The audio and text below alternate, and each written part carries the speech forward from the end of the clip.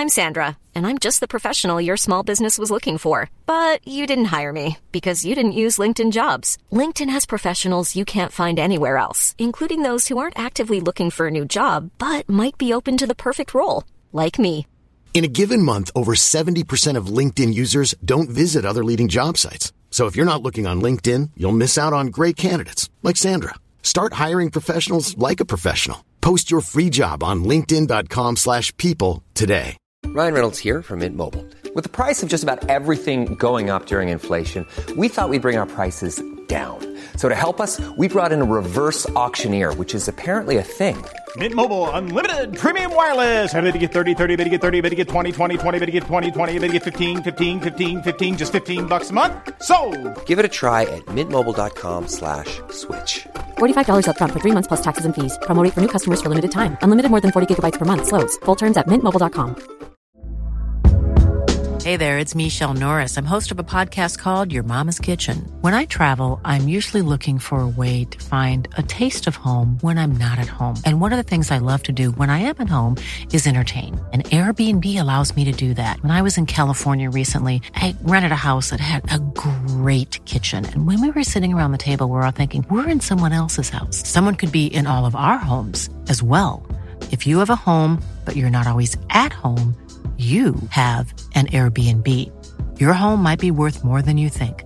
Find out how much at airbnb.com/host.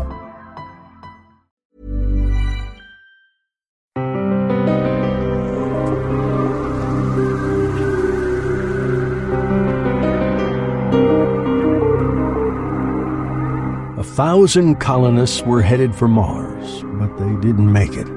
They crash-landed on this moon of Jupiter's. They were trying to contact the Earth, trying to survive. Evil creatures from the land of darkness on the other side of the moon are coming for his daughter. Will he save her from a fate worse than death with his huge part-human war machine? That's next on the Lost Sci-Fi Podcast. Hi, I'm your host, Scott Miller, sci-fi fanatic and audiobook narrator, and I want to thank you for your support. Every story you hear, and many more, are available on our website, LostSci-Fi.com. Lost Sci-Fi books 1 through 40, that's 40 Lost Sci-Fi short stories, more than 20 and a half hours, only available on our website, and for only $14.97. But as a Lost Sci-Fi Podcast listener, you get it for a limited time for only $9.88. Go to LostSci-Fi.com, enter promo code PODCAST to get this special price, exclusively for Lost Sci-Fi listeners. The Lost Sci-Fi Podcast has been around for a little more than a month, and we are blown away by the response from you and others around the world. We're already in the top 50 science fiction podcasts in Australia, Hong Kong, Indonesia, and France. And we're in the top 150 in the UK and the US. Thank you for making that happen. And we thank you for sharing the Lost Sci-Fi Podcast. Today on the podcast, our first story from the 1940s. More than 8 decades ago, Richard O. Lewis wrote Zurk. As is often the case, we know very little about Lewis, other than the fact that he wrote the story you'll hear today and 20 others from 1939 to 1967. If you bought the 132-page winter 1941 edition of Planet Stories magazine, released about a month before the bombing of Pearl Harbor when it first came out, you would have paid only 20 cents. You can buy it now on eBay for $150. Gentle Marine was next when the black space cruiser called for its youth levy. If only Zurk would spark to life. Zurk, this huge part-human war machine of tubular steel, muscles, and blank mechanical mind. From Planet Stories magazine in November 1941, Zurk by Richard O. Lewis. There was both agony and defeat etched deeply into Guillard's lean face as he stood there in the center of the hidden attic laboratory. His fists were clenched tightly at his sides, and his hollow eyes were staring tensely and with supplication at the steel monstrosity before him. "Zurk, you must save her," he pleaded. "You must save Marine." Zurk, the man of steel, made no move. He sat there expressionless, his electric cell eyes staring out through the small window at the far end of the laboratory. Year after year, the steel giant had sat there, staring through that window, staring out into dim perpetual daylight that always enveloped that half of the moon, which kept its face constantly toward Jupiter. Week after week and month after month, Guillard had stood before the giant, had stood there hurling thought waves into the brain, but to no avail. Something was wrong somewhere within the intricate mechanism, some trouble he could not locate. Nervous and shaken, he stood there, glaring into the expressionless eyes. There were but a scant 2 weeks left. Then the evil creatures from the land of darkness on the other side of the moon would come to claim Marine. Desperation gave power to Guillard's tired brain. "Zurk!" His eyes blazed into the giant's with a final effort. "Move your head!" For a brief instant, Guillard was certain that a feeble thought wave had tried to penetrate his own brain. He thought he caught a faint glow in the eyes. Then he wheeled quickly at the sound of a step upon the ladder up to the trap door in the floor. His hand flashed to the gun at his belt, and he waited tensely. His hand relaxed as the door swung slowly upwards, and he saw dark curls and a smiling face. Marine, his daughter. He went quickly to her, helped her up into the room, and stood for a moment with his arms about her shoulders, holding her to him. A crazy panorama of thoughts went through his head. He remembered the day of her birth aboard that ill-fated spaceship that had set out to colonize Mars. That was the same day the commander of the ship had reported engine trouble. He remembered the first 4 years of her life aboard that helpless ship, the ship that had finally landed the 1,000 weary colonists on this moon of Jupiter's. And then had come the creatures from the land of darkness to claim youth as a tribute from the helpless Earthians. Once every 4 years they came to claim young men and women for some hideous experiment of theirs on the other side of the moon. And now Marine was just 16, and the creatures would be coming again in their black spaceship within 2 weeks. Guillard was thankful that death had spared Marine's mother from this greater horror. He held the girl tightly to him. She drew away finally and smiled up at him with the bravery of youth. "Father," she said, "whatever happens, I'm not afraid." Her voice was like calm music to his troubled brain. "Anyway, I have news for you." "News?" "Yes. Captain Sims is going to try, maybe trying right this instant to get a radio message through to the Earth." "Impossible." Guillard shook his head quickly. "Zoldy and his guards keep the city under constant surveillance. Captain Sims should know better than to try. Zoldy and his devils will detect the vibration instantly." "But Captain Sims is trying a different type of sender," Marine explained. "He hopes that Zoldy's detectors will not—" She broke off suddenly. Guillard, too, heard the tumult somewhere out in the street and the sound of croaking shouts. He hurried to the window and looked out. There in the street, almost below him, stood Zoldy and 6 other of the hated creatures, their scaly, bloated bodies smeared with a green substance as protection against the rigors of light. Thick lensed glasses shaded their eyes. Zoldy, croaking loudly to attract attention, was waving his arms and pointing downward at the broken body of Captain Sims that lay at his feet. Beside the dead man lay the tangled mass of what might once have been a radio that would never send its message to distant Earth. Zuldi stopped his shouting and spat upon the man in the dust and sent a heavily clawed foot raking over the already lacerated chest. He was using Captain Sims as an example to all other Earthians in the city. Guillard felt a hot bitterness rising uncontrollably within him. He flung the window open, jerked the gun from his belt, and centered the sights upon the center of Zuldi's bone-crested forehead. "Damn him," he breathed. It was Marine who knocked the gun down before he had a chance to fire. A great fear was in her eyes as she wrested the weapon from his fingers. "You can't do it, Father. You can't do it." She thrust the gun into a pocket beneath her short coat. "Putting Zuldi out of the way would not help us," she reminded him. "The other Earthians had guns. They would discover that you had a gun and guess that others would only kill you.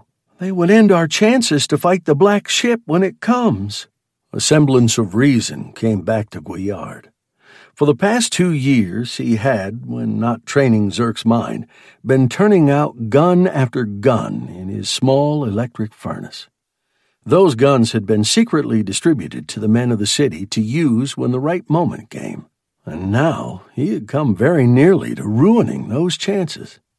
He began speaking, as if thinking aloud. "They have dismantled our spaceship, broken our radios, and killed every man who has tried to get a message through to Earth. They have taken our youth, searched out our secret laboratories, and killed our scientists."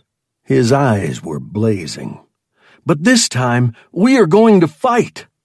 Guillard knew that a fight with the powerful creatures from the land of darkness would mean annihilation for the Earthians, but there was no other apparent way. He turned again to the steel giant, his eyes misty. "Had Zurk not failed us," he said, "I should have built 100 more like him, insulated against the shock of the voltage guns. 100 men of steel could have marched into the land of darkness and crushed our captors, wiped them out." Marine, too, had turned to look at the giant. She went forward now, raised one of the huge hands, and let it fall with a metallic squeaking Zurk. Long ago, as a small child, she had done that same thing, and because of the sound had named the giant Zurk. She stood looking up into the expressionless eyes. When she spoke, her voice was like that of a small girl talking to a disobedient doll. "You must not fail us now, Zurk. We need you. You must help us." Guillard went to her and put an arm about her shoulders. "It's no use," he said. "I've tried day after day. He makes no move." "But I'm certain he understands you," insisted the girl. "Sometimes I am certain I have caught a glow in his eyes, a glow of understanding." "He does understand me." Guillard was staring into the eyes again, tense with emotion. "His brain is a part of my very own. I have nurtured that brain with my own thoughts. I have trained it." Then he shook his head slowly. "But it's no use. It is too late. One of him would not be enough. There is no time to build more." Guillard was so busy with his own thoughts that he did not hear the scaly sound of feet upon the ladder leading up into the laboratory. He did not see the bone-crested head that came slowly up above the level of the floor behind him. His first indication of danger was a green-smeared arm that whipped about Marine and jerked her roughly away from him. Guillard's hand raked at his belt as he wheeled about, but the gun was not in his belt. Marine had taken it from him, had placed it beneath her own short coat. He was unarmed. 4 of the creatures were already in the room, Zuldi among them. More were coming up through the trap door. Guillard knew that he was facing death, a hideous death. Zuldi and his monsters would gleefully claw him to pieces, throw him into the street. One of the creatures charged him suddenly with huge arms and clawed hands outstretched. Desperation and a sense of his own helplessness surged through Guillard. It gave him a mad strength beyond all reason, His balled fist lashed out with all the fury that 12 horrible years of hatred could give it. The flesh and bone of the beast's face fairly exploded into gory pulp as the blow landed. At almost the same instant, another clawed hand grasped Guillard by the shoulder and sent him spinning backward to land with a crash against the table at the far side of the room. It was Zoldy. Guillard stood leaning against the table, dazed and shaken. He heard Maureen scream and saw the two creatures forcing her down through the trap door. They would not harm her. They would let her live for a worse fate. The black ship would be coming in less than 2 weeks. "We saw you open the window a while ago. That's what brought us up." Zoldy was standing before him, his huge round mouth with its yellow teeth hanging open in pleasure. "I'm so glad we came. 2 examples in the same morning is more than I had hoped for." Guillard's hand closed over a heavy wrench upon the table behind him. He had no hope of winning through. His only desire was to take Zoldy with him in death. One of the guards saw the act, shouted a warning, and hastily drew his voltage gun. With a mad cry upon his lips, Guillard sprang forward with wrench swinging. Zoldy's evil face was before him. Guillard wanted to smash it, obliterate it, but the wrench never reached its mark. A crackling flame filled the room. Guillard was spun halfway around as the full charge of the voltage gun caught him high in the right side of his chest and filled his whole body with a burning agony. The wrench dropped to the floor. His arms became leaden things that hung heavily at his sides. He stood there gasping for air, completely burned out inside. He had but a few seconds left. Only his brain seemed to be alive. Zoldy was before him, his hideous face black with anger beneath its smeared green. "So," he hissed, "you would dare to strike." His clawed hand flashed out to rake down the face and chest of the helpless man. Guillard felt no pain. His whole body was numb, dying. He stood there while Zoldy tore at him, stood there staring straight into the eyes of the great steel giant. "Zurk!" The thought wave went out with all the power of his brain. "Zurk, you've got to save Maureen." For some reason, he felt closer to that steel-cased brain than he had ever felt before. He saw the light in the giant's eyes change, almost imperceptibly, and he felt thought waves hammering at his own brain. Zurk, even at the last moment, was trying to tell him something, but the message was garbled, incoherent. Then his tortured lungs could breathe no longer.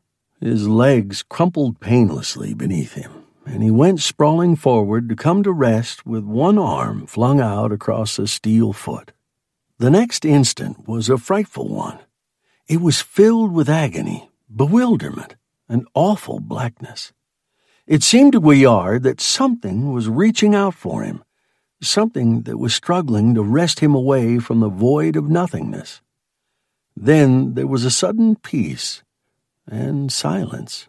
The dim walls of the laboratory slowly took form. They seemed to grow out of nothingness. Gradually, they began to take on a definite shape and brightness. Other objects in the room became clear-cut and distinct, and sound vibrations floated in. Guillard was puzzled. He thought he must be awakening from some nightmare.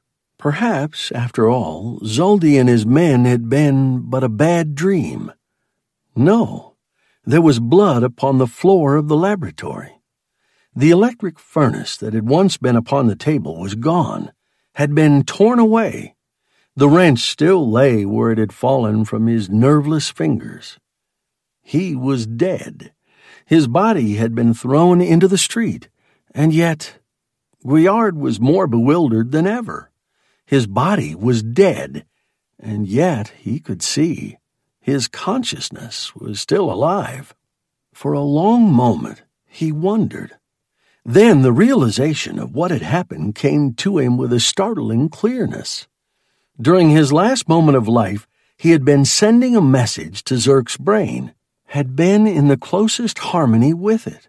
And during that last moment, his own consciousness, released by the death of his body, had leaped the gap between those two closely related brains. He was now occupying Zurk's brain. He was now Zurk. The thought of it thrilled him. He saw his barrel-like chest of steel, his huge arms, his extended, powerful legs. He would kill Zuldy now. But first he would go to Maureen. He would tell her that he was still alive.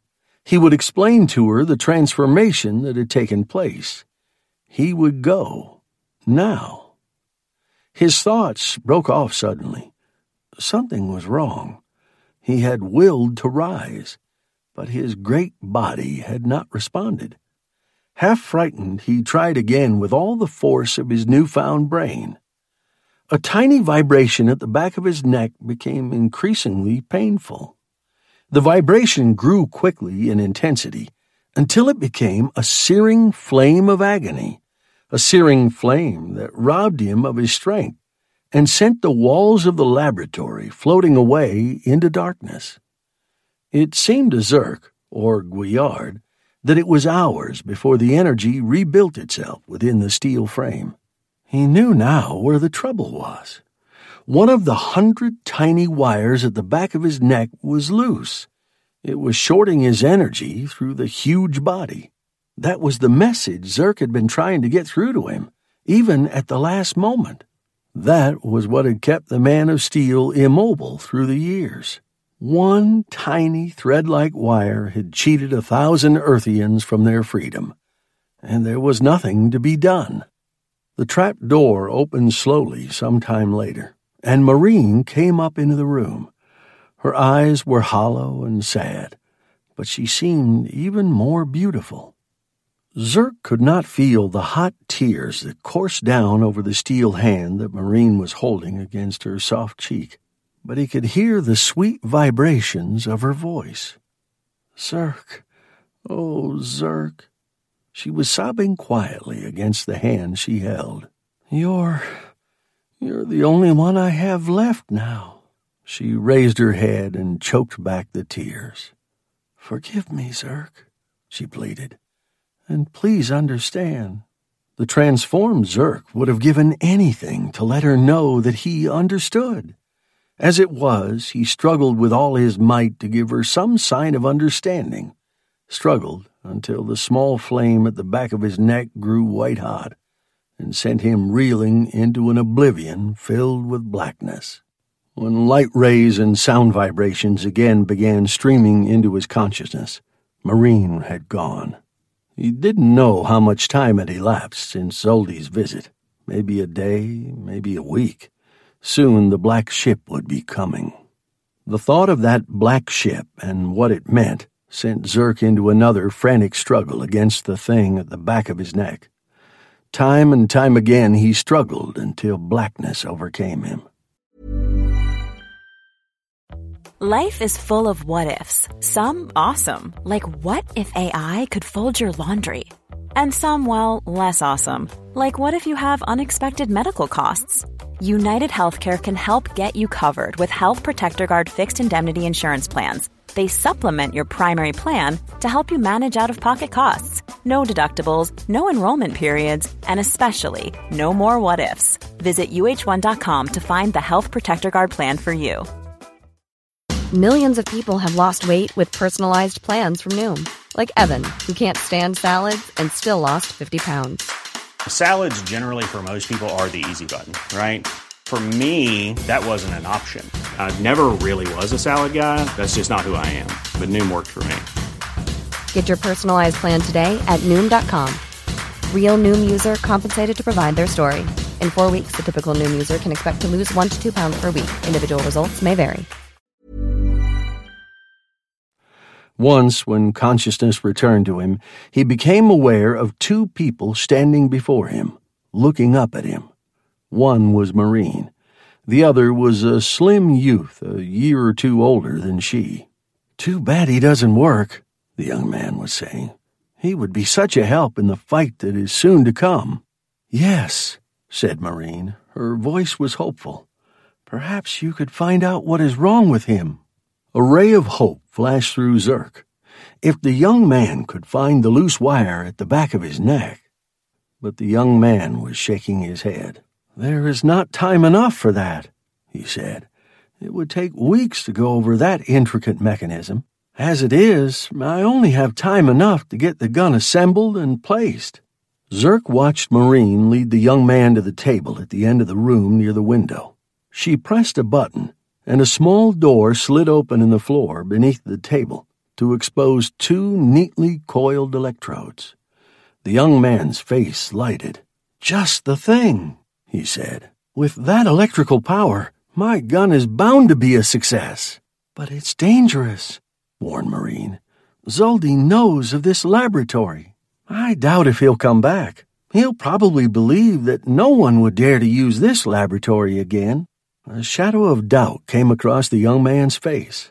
"But I can't understand how it happened that Zoldy tore out the electric furnace in which her father built the guns, but failed to molest Zurk."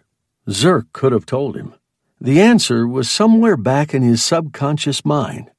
Zoldy had considered the metal giant as being but some Earthian god, a powerless entity.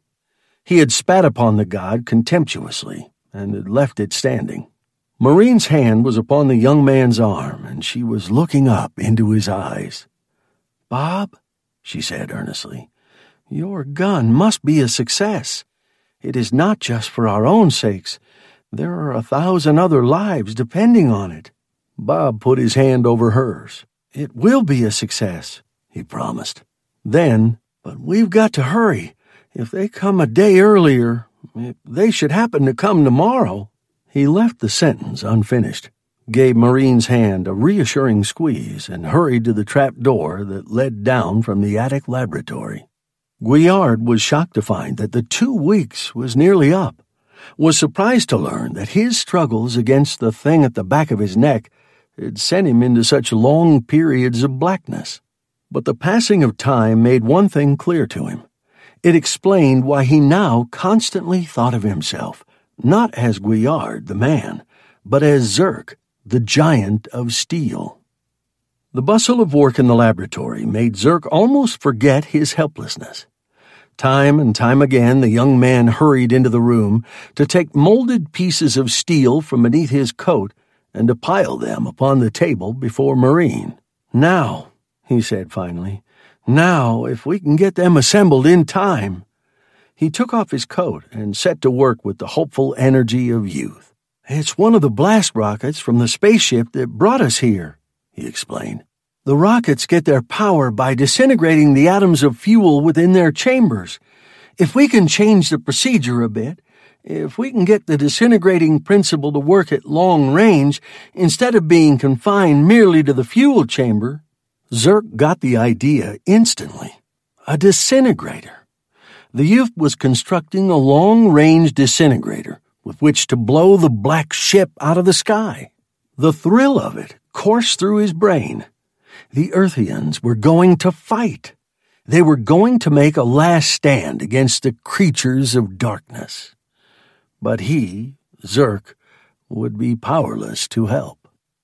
Through the long hours of the day and night, Zurk sat there watching the two youngsters at their toil. They were working against time now, struggling for the right of freedom and happiness. But Zoldy might come. He might come before the gun was finished, or he might come before the arrival of the black ship. Hours later, Bob made the final adjustments on the machine and stepped back to look at it. His face was pale and his hands trembled slightly with excitement. "Now to test it," he told Maureen. And I hope it works." He turned the long snout of the gun toward the open window, connected the electrodes, and made final adjustments. "Wait!" Maureen placed a hand upon his arm. A sudden fear had come into her sparkling eyes. If the gun makes a flash, or a vibration of any kind, Zoldy will be sure to know. He will come here immediately. Bob paused. That's right, he said finally. Then, but we've got to test it. We can't wait until the black ship comes. We've got to be sure. They stood there for a moment, gazing into each other's eyes. Then Bob put his arm about her and drew her to him. It doesn't matter so much about us, he told her. We are doomed anyway. It's your father and my father and all the others in the city that we must think about. It is they. He broke off short, his lips tight and his eyes blazing out of the window toward the faraway dark horizon from whence the black ship would come. Several giant birds were soaring lazily through the pale sky. The young man seemed much older as he stood there. Zurk saw the lines of care in the cleanly cut face, and at last he recognized the youth. Bob Sims, the son of Captain Sims, whose dead body had been dragged through the dusty streets by Zoldy and his men. We've got to test it, the young man said again. Zurk saw him put his shoulder determinedly against the piece and wheel the snout of it toward one of the soaring birds just outside the window.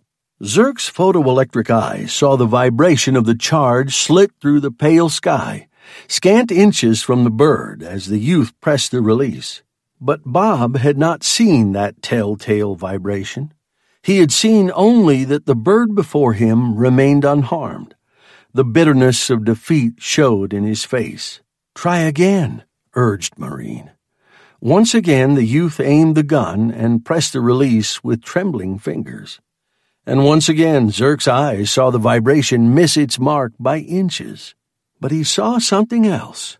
He saw something no human eyes could see. Miles away on the far horizon, he saw another giant bird caught squarely by the charge. The bird dissolved instantly into a smoky haze as every atom within it suddenly lost its valence.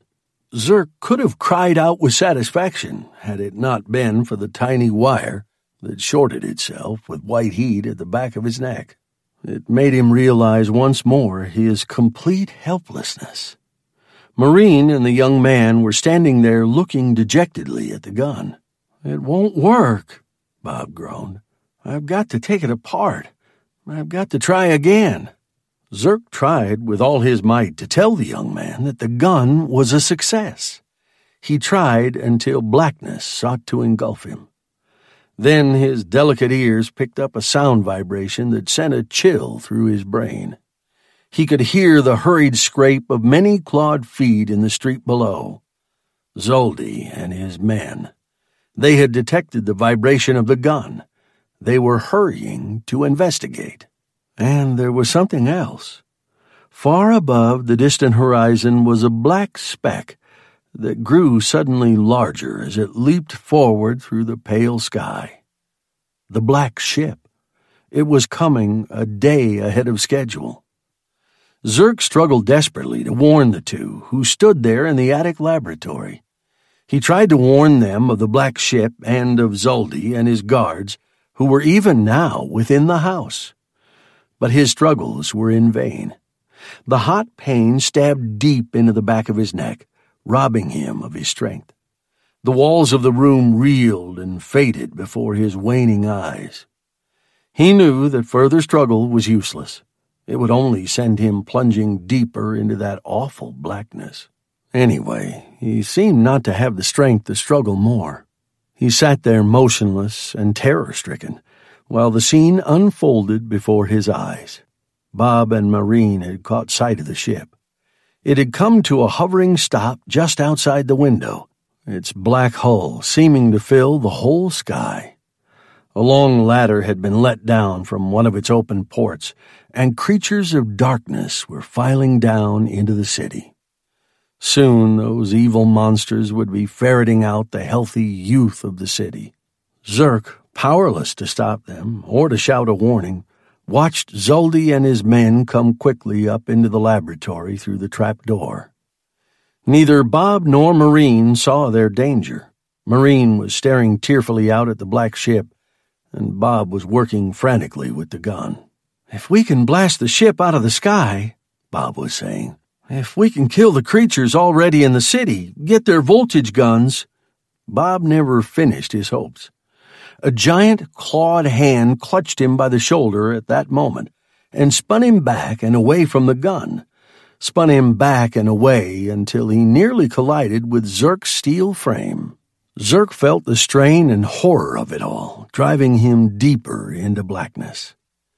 Zoldy's hideous face was twisted into an anticipatory smirk. He took a slow, deliberate step closer to the young man. "You Earthians will never learn," he hissed. His clawed fingers were writhing nervously. "But one more example will not hurt. You know the penalty." Bob's jaws were clamped tightly. His whole body was trembling with pent rage and hate. He stood there looking steadily into the beast's eyes, waiting. "One less youth in the shipment to the other side will make little difference." Zoldy smirked. "The blood we have taken in the past is nearly enough for our needs. The transfusions have rendered my people almost immune from the ravages of heat and light rays." His red eyes were glowing behind their protective glasses. His heavy lips were twisting gloatingly. "Soon we shall be able to leave the land of darkness. Soon we shall conquer new lands." His eyes narrowed, and he took a sudden step forward, clawed hands extended. "And we shall have no further use of Earthians." "Damn you!"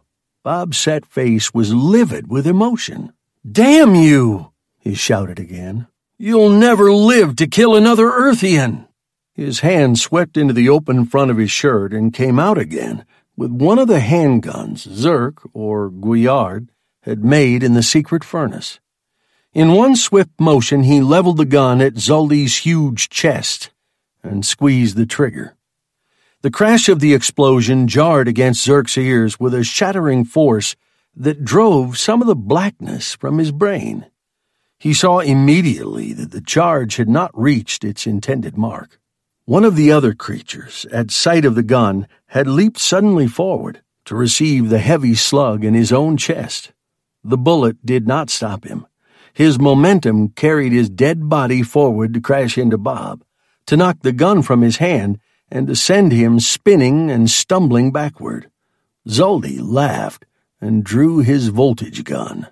During that split second, 1,000 other vibrations smashed into Zurk's hot brain. He heard bedlam break loose in the streets below. The Earthians were fighting. Mingled with the crash of the handguns and the slithering vibrations of the voltage weapons were cries, groans, shouts, and curses.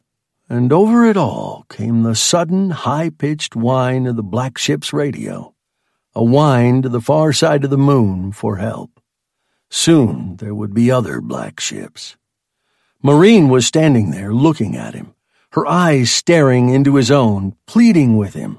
Then she turned and made a dash for the long-snouted gun upon the table, only to be dragged away from it by two of the monsters. Zurk knew that the last insane episode had come. This was to be the last of the Earthians, and if he were ever going to come to their aid, he must do it now. He threw all the power of his giant frame into the will to stand, into the will to rise up and to slay these evil creatures about him. He tried to ignore the stabbing pain at his back, tried to believe it did not exist. He hurled forth his energy in wave after wave until the flame became a consuming thing that ate deep within him and filled his brain with the shadows of dark despair. Through that creeping blackness, he saw Bob Sims frantically try to evade the sweep of Zoldy's weapon. He felt the young man stumble over one of his helpless steel feet, felt him stagger against his metal knee and fall. And at almost the same instant, the blast from Zoldy's voltage gun went crashing through the room. Zurk saw the streak of the charge as it passed just above the fallen youth and felt the full, deadly shock of it strike squarely into his own huge chest of steel with a force that quaked the whole of his giant frame. Then came deep silence. It seemed that all time had suddenly stopped. Zoldy and the other creatures were standing there, staring at him, their bulging eyes terror-stricken. The vibration of Marine's sudden cry swept against his ears. "Zurk, you are free!" He realized then what had happened. His steel frame had taken the full shock of Zoldy's voltage gun, and that shock had burned off the wire that had been shorting his energy at the back of his neck. He was standing there on his own 2 feet. He was moving his head. He was free. Withering blasts from a half-dozen voltage guns tore suddenly into his steel body, rocking him on his feet. But he didn't care. He was free. A savage cry came from his steel throat as he brushed aside the creatures and their guns. He went directly to the opening in the floor, put his heavy foot against the trap door, and kicked it shut with a splintering crash that wedged it tightly home. Then he turned slowly about to face Zoldy and the creatures. There was no escape for them now. From outside came the sound of successive, powerful blasts. The black ship was bringing its heavy guns into action, was bombarding the city. Zurk caught 2 of the creatures as a great cat would catch mice. Their gibbering death cries filled his ears with pleasure as he smashed their heads together and flung their lifeless bodies against the wall. "The disintegrator!" he shouted to Bob. "Knock that ship out of the sky! This will be a fight they will remember!" His steel fist crashed into the evil brain of another. Then came a roaring bolt of destruction more powerful than all the others. It struck the corner of the attic, quaked the building to its foundations, and sent one wall of the laboratory swirling away in a burst of flying debris. 2 of the trapped creatures sprang out of the opening, screaming. Zoldy would have followed had not Zurk clutched him up in his huge hands. Slowly, the man of steel twisted the evil creature's head about in a complete circle. Then he raised the lifeless body high into the air and cast it down into the dust of the street below. His great steel hand shot out and seized Zoldy's scaly neck. He turned to find Marine and Bob standing beside the gun. Marine was sobbing quietly. Bob was staring bewilderedly at the dangling end of one of the electrodes he held in his hands. "The blast from the ship carried away one of the electrodes. We are without power for the disintegrator." Zurk took the severed cable into his own hands. He saw immediately that repairs were out of the question. A long section had been blasted away between the floor and the gun, and the disintegrator was useless without power. Another blast from the black ship shuttered the laboratory and brought answering sparks from Zurk's steel shell. Then he knew. The solution came startlingly clear to his brain. He would make the connection with his own metal body. Grasping the cable tighter in his hand, he set his foot down heavily upon the other end that lay upon the floor. His eyes glowed as he wheeled the snout of the gun about with his free hand, wheeled it directly toward the heart of the black ship, and pressed the release with his thumb. The burning wave of hot power that surged through him nearly blinded him, but he saw the great ship shudder as the disintegrating force smashed into it, saw it lose form in a shapeless cloud of nothingness as its neutralized atoms went spinning away. A great cry of triumph rang out from the fighting men of the city. The handguns redoubled their fury. "They've got the creatures on the run!" It was Marine. She was looking down into the street from the broken wall of the laboratory. But there were more ships coming. Zurk saw the tiny black specks that had leaped above the far horizon. He stopped 2 of them while they were still but specks, saw a third wheel back toward the dark side, its radio whining. The others came hurtling on. Methodically, one by one, he began blasting them from the sky. The hot charges of power that coursed through his body bleared his eyes and jarred his senses. Only 2 of the ships remained. He sent one of them into oblivion, missed the other. Twice more the ravishing shudders of power racked his body before the black ship and its evil crew vanished into nothingness before his burning eyes. But there was no time for rest. Other black ships were coming. Zurk, now a glowing, burning thing, felt himself moving the gun slowly from one to another of the ships. Zurk was surprised to find so few ships left. He must have gotten more of them than he had thought. If he had been able to hang on a moment or 2 longer. A wave of blackness began to spread over him. The great surges of energy pounding devastatingly through his heat-ridden body jarred him back again into consciousness. Through a black and red mist, he saw the youth bending over the gun. The young man's eyes were afire with the light of battle, and his face was grim as he worked the weapon deliberately and methodically. Zurk felt an overwhelming desire for peace creep over him. He knew what that meant, but he didn't care. His steel body was solidly fused to the ends of the cable. Even in death, his body would continue to hold the connection, while Bob Sims rid the city of the demons for all time. Never again would the black ships dare to attack, and the Earthians could rebuild their own spaceship. His heavy head slumped slowly forward to rest upon his hot arm. The wild, triumphant shouts of the people in the street came but dimly to his ears, as he felt himself swimming away into a warm red mist. Then came the last vibration of all. It was an infinitely sweet vibration that caressed his tired brain and gave to him the peace he needed. He knew it was Marine, his Marine, who had set that vibration into motion with her lips as close to his ear as she dared. "Thank you, Zurk," came that last vibration. "Thank you, Father." Zurk by Richard O. Lewis. We have plans to narrate several other Richard O. Lewis stories in the coming months. Your honest 5-star ratings and positive reviews on Apple Podcasts are always appreciated. Thanks for listening. Thank you for sharing, and we thank you in advance for your comments and suggestions. Send us an email anytime to scott@lostsci-fi.com. Next week, another story from the amazing Philip K. Dick. He was sure he had discovered an incredible invasion of Earth by life forms from another planet. He didn't know what to do.